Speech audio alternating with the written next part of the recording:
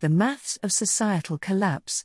Mark Twain's quote, "History doesn't repeat itself, but it often rhymes," is echoed by historian and complexity scientist Mark Twain. Twain's background in ancient history led him to establish the field of cryodynamics, which uses statistical methods, computational simulations, and other tools from evolutionary theory, physics, and complexity science to understand how complex systems change over time. Since 2011, Seshat, Global History Databank, has been compiling an enormous amount of information about the past, storing it in a unique collection called Seshat. The goal is to gather as many examples of past crises, such as famine, disease outbreaks, civil wars, and even complete collapse, to find out what drove these societies into crisis and what frustration. The current age of polycrisis, where social, political, economic, environmental, and other systems are deeply interrelated, is causing significant disruptions and extreme upheaval. Examples include the COVID-19 pandemic, volatility in global food and energy markets, wars, political instability, ideological extremism, and climate change. By looking back at past polycrises, we can try and figure out which societies coped best. One common pattern that has jumped out is extreme inequality and elite infighting. When big gaps exist between the haves and have-nots, not just in material wealth but also access to positions of power, this breeds frustration, dissent, and turmoil. Ages of discord produce some of history's most devastating events, such as the U.S. Civil War of the 1860s, the early 20th century Russian Revolution, and the Taiping Rebellion against the Chinese Qing dynasty. Frustration bred anger, and eventually erupted into fighting that killed millions and affected many more. For example, the Roman Republic's 100 years of civil fighting was propelled by widespread unrest and poverty, leading to political camps taking increasingly extreme positions and vilifying opponents with intense language and vitriol. This animosity spilled over into the streets, where mobs of armed citizens got into huge brawls and even lynched a popular leader and reformer, Tiberius Gracchus. Inequality seems to be just as corrosive for the elites themselves, as the accumulation of so much wealth and power leads to intense infighting between them, which ripples throughout society. In the case of Rome, wealthy and powerful senators and military leaders like Julius Caesar seized on the anger of a disaffected populace and led the violence.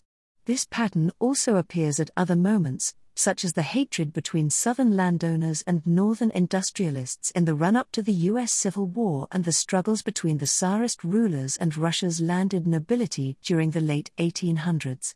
Wealth is typically related to power, as elites try to secure top positions in political office. The rise of elite competition and the subsequent tensions within society can be seen in various historical patterns, such as the college admissions scandal in the U.S. in 2019, where celebrities bribed their children to secure their future. In the UK, the honours system often rewards key allies, leading to increased competition and frustration among the masses. This competition usually rises during periods of high inequality, when large numbers feel frustrated and ready for change. When inequality takes root, conflict among elites ramps up, hampering society's ability to right the ship. Elites tend to capture the lion's share of wealth, often at the expense of both the majority population and state institutions. This leads to underfunding of vital public goods and welfare programs, exacerbated by the gap between the wealthy who can afford these services and the growing number who cannot.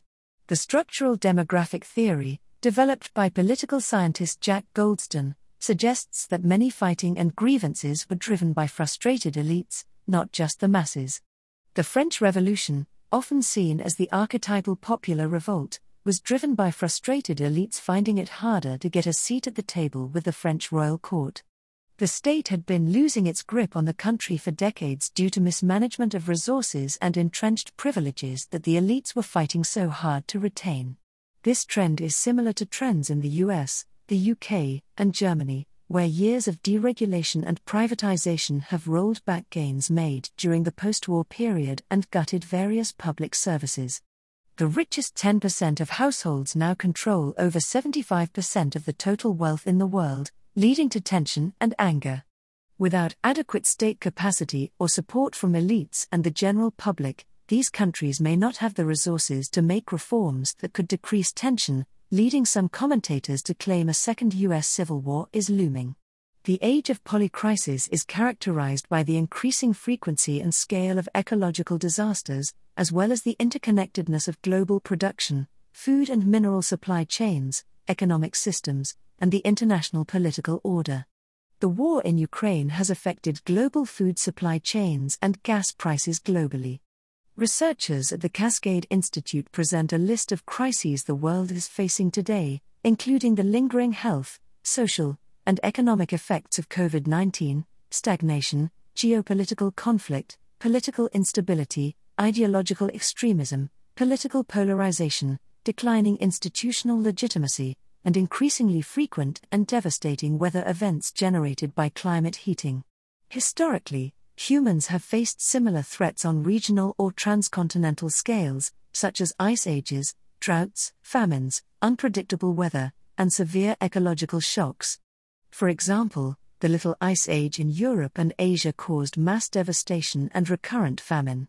In contrast, countries like South Korea and New Zealand managed to respond more effectively to the COVID-19 outbreak due to factors such as rapid disease identification, effectiveness of public health measures, demographic makeup, and social stressors.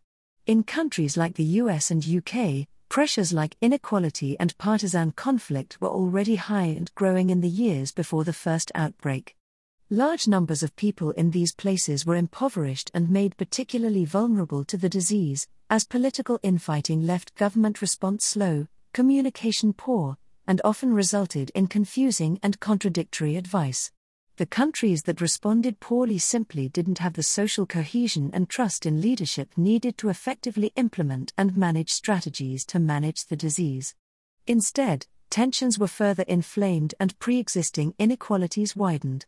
The research catalogues almost 200 cases of past societies experiencing a period of high risk, known as a crisis situation. Over half of these situations turn into civil war or major uprising. About 35% involve the assassination of a ruler, and almost 40% involve the society losing control over territory or completely collapsing. However, the research has found examples where societies were able to stop political infighting, harness their collective energy and resources to boost resilience, and make positive adaptations in the face of crisis. For instance, during a plague in ancient Athens, officials helped organize quarantines and gave public support for medical services and food distribution. Even without our modern understanding of virology, they did what they could to get through a difficult time. We see also amazing feats of engineering and collective action taken by ancient societies to produce enough food for their growing populations. The Qing and other imperial dynasties in China constructed a huge web of granaries throughout their vast territory, supported by public funds and managed by government officials. This required a massive amount of training, oversight, financial commitment, and significant investment in infrastructure to produce and transport foodstuff all over the region. These granaries played a major role in providing relief when harsh climate conditions threatened the food supply. One of the most prominent examples of a country that faced crisis but managed to avoid the worst is England during the 1830s and 1840s. From the end of the 1700s, many of England's farmers had seen profits diminish, and the Industrial Revolution was in full swing. Many of England's powerful political elite came to support these demands, which led to significant reforms, such as regulations about worker safety, increased representation for the less wealthy, working-class people in Parliament, and the establishment of public welfare support for those unable to find work. Finding hope in the past is crucial, as trying to hold on to systems and policies that refuse to appropriately adapt and respond to changing circumstances usually end in disaster. The global polycrisis shows no signs of letting up, and if nothing changes, these crises may become end times too late.